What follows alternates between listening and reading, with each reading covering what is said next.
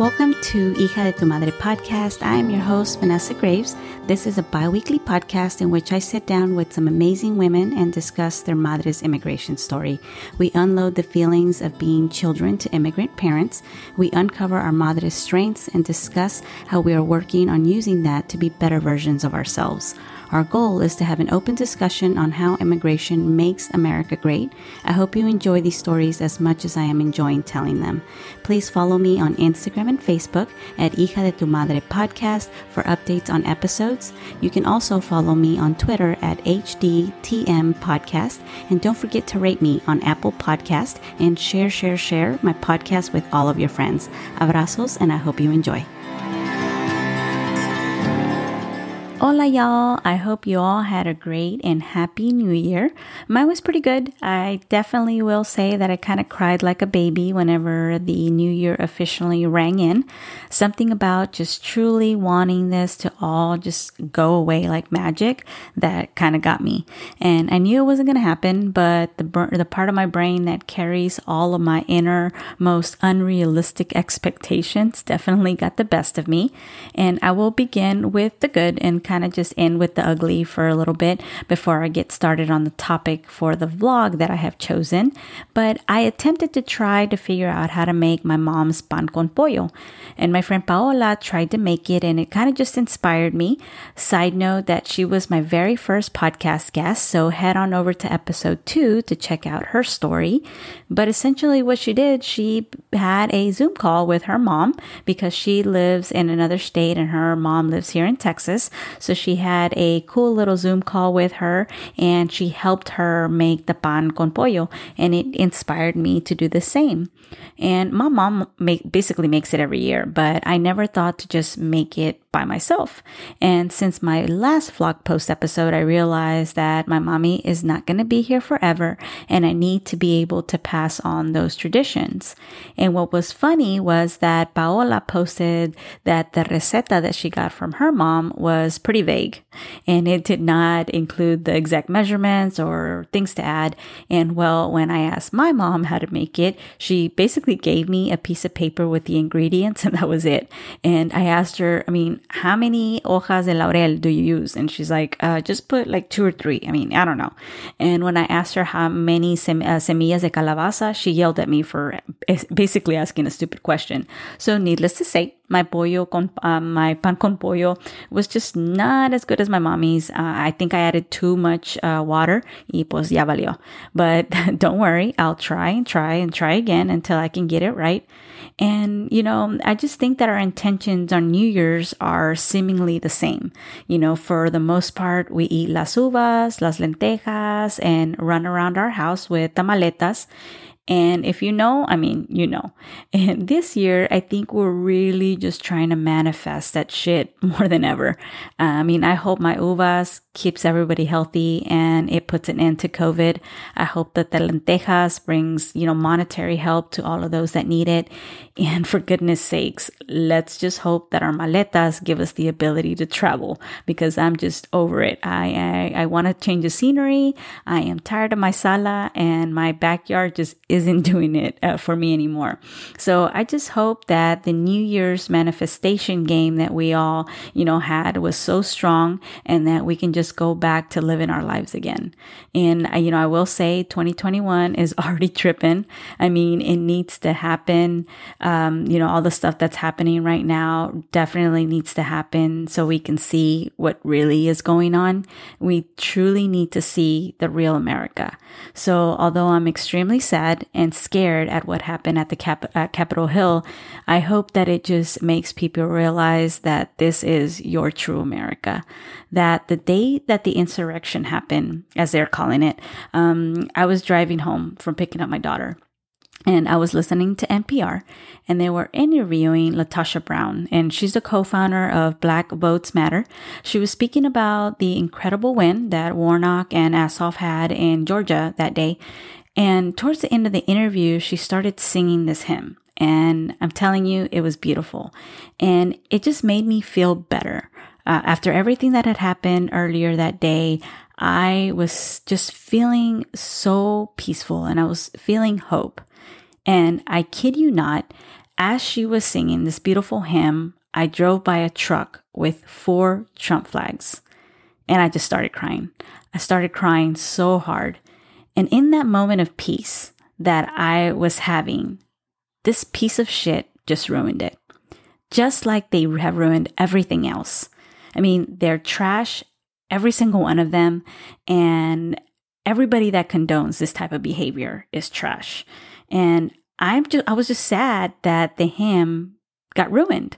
I was sad for us not truly being able to celebrate Georgia and that great victory. And I was mad that this was America. This is what America has always been.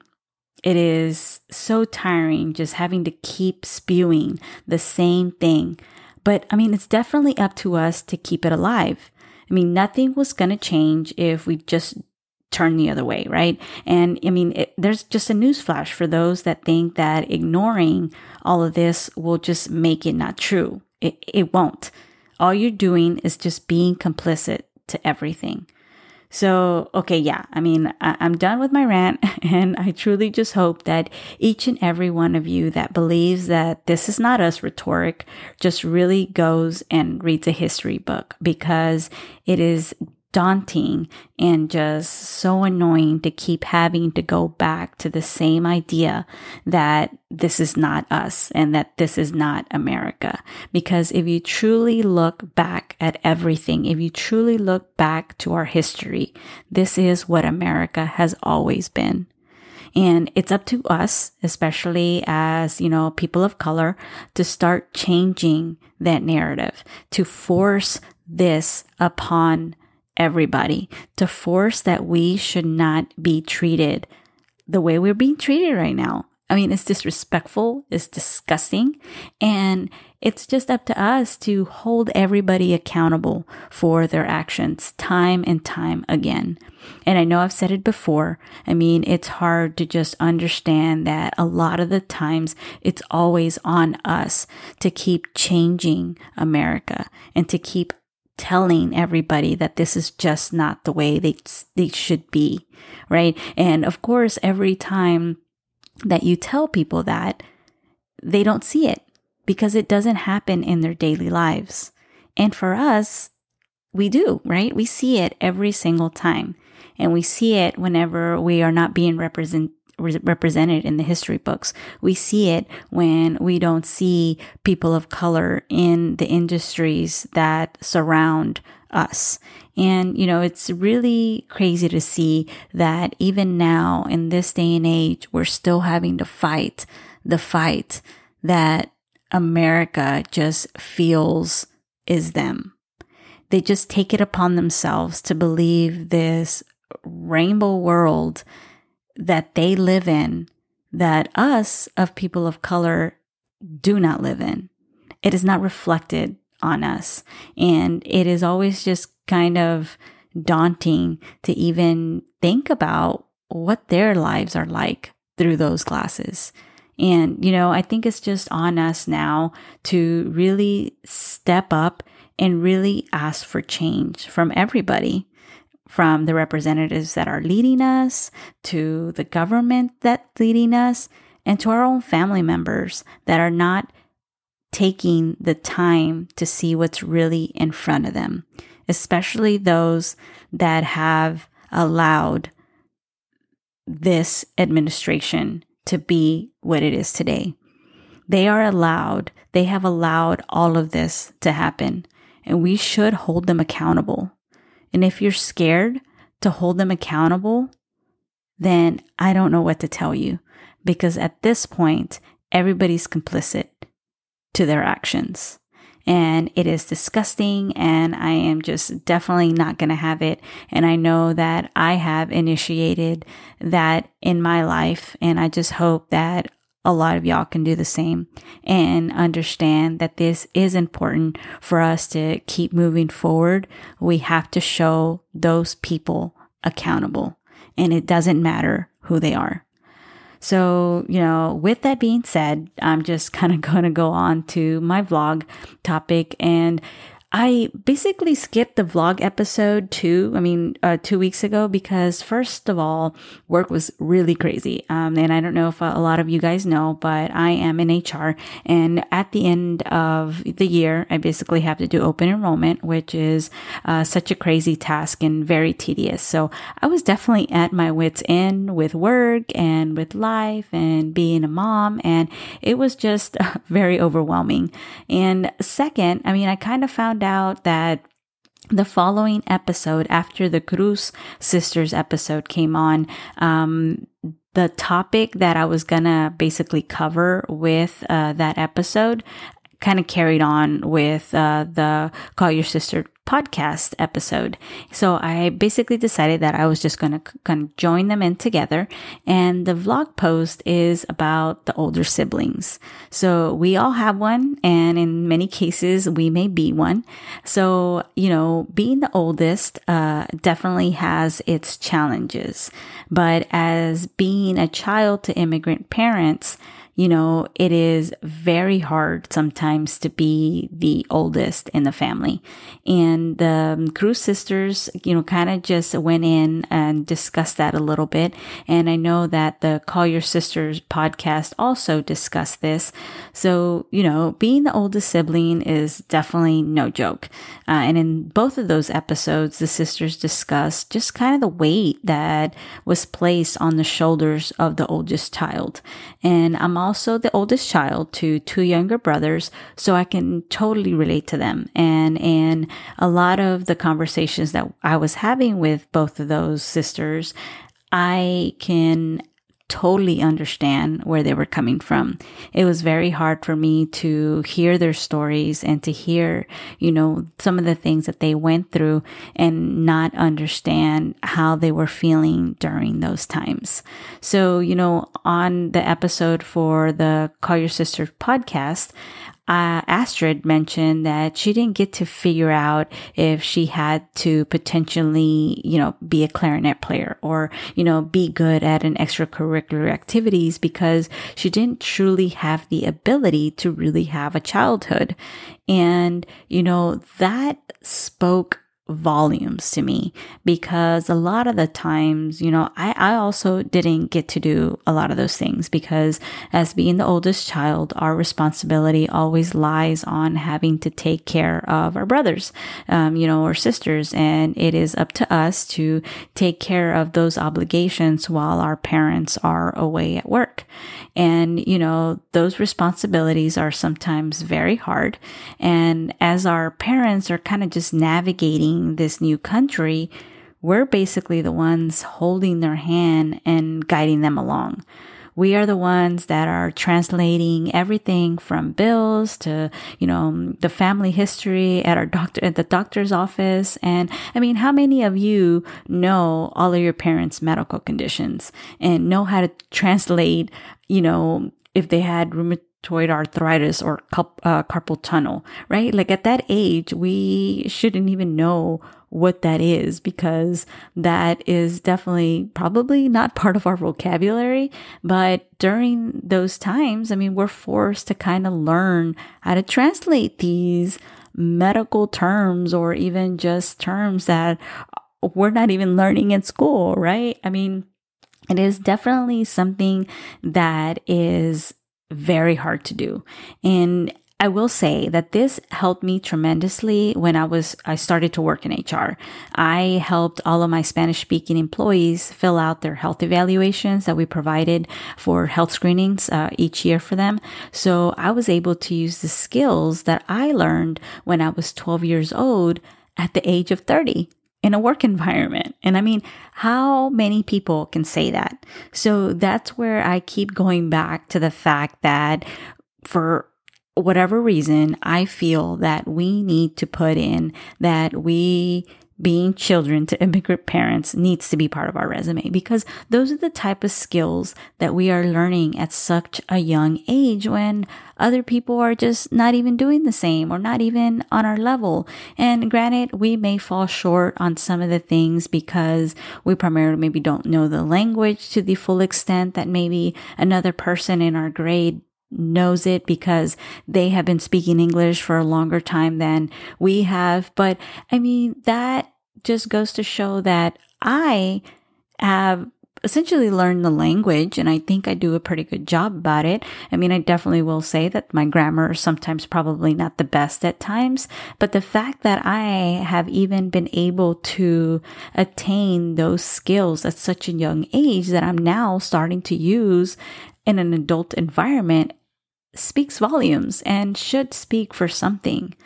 So, it kind of just goes back to the weight that children of immigrant parents carry on their shoulders. I mean, it's immense. And when you're talking about being the oldest, the weight on your shoulders seriously gets even bigger. You're essentially trying to be a parent at that age. Our parents are always working, like I mentioned, to kind of take care of us. And, it's up to us to just take care of our older siblings. And it is definitely a sense of obligation from us to make sure to just lead that path. And I'm not sure if everyone feels the same way, but we are just constructed to mold as a parent. I remember being really young and knowing I needed to help them be better versions of myself. It was my responsibility to have them follow in my footsteps. And I do not remember my mom ever really telling me that I had to do this, but there was always just been some sort of unspoken rule that it was up to me to pave the way. And I have always wanted to do everything right to show my brothers that it can be done. And I mean, I will admit, I did fail a lot of the times because I just wanted to enjoy myself and I wanted to just not have any responsibilities. I wanted for someone to just not depend on me for once. And that has always just been something that I have always battled with. Just the idea of wanting to just rest and wanting to just not have somebody needing to call me to help with something. And I mean, nevertheless, I tried my best. I went to college wanting my brothers to follow in my footsteps, and I hope to just be a good role model. And that's the extent of all I could give, apart from doing all of the things that I was already doing. And I mean, only they can tell you if I did a decent job or not. And although I will reveal a little something about the job I did, which is something that still hurts to this day. And, in an argument a while back, one of my brothers told me that when I was younger, I never wanted to take care of them. And I still struggle with that comment because even though it's so true, it's so fractured. Because he's completely right. I did not want to take care of them. I was 12. I wanted to play with my friends. I wanted to not cook and just make sure that I had to dress them in the morning. I didn't want any of those responsibilities. I did not want that responsibility at that age. So it is definitely a reality that us being the oldest child has to face at times. And it's so hard sometimes. Sometimes there is no reward. Sometimes our parents tell us that it's our job because they're making the sacrifices.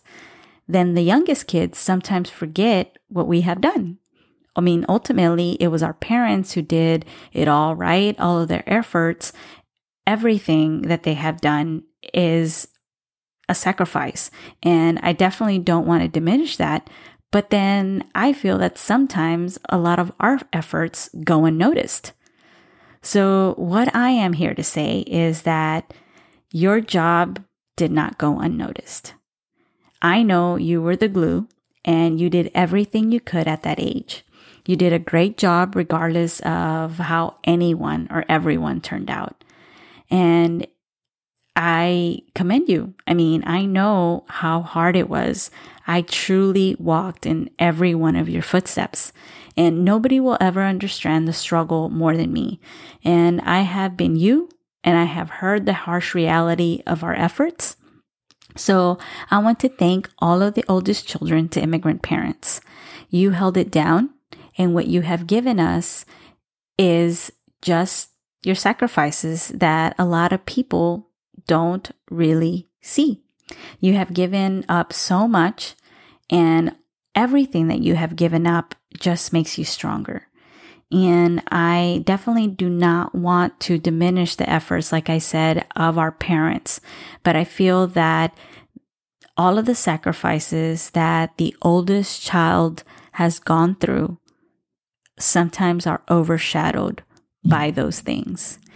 And we didn't get to play outside a lot of the times. And we didn't get to do a lot of the things that we wanted to do because on those Fridays or Saturday nights, we had to take care of our brothers and sisters because our parents were at work. So we didn't get to go to the movies, or we didn't get to go somewhere after school because we had to wait or go pick up our brothers and sisters at school.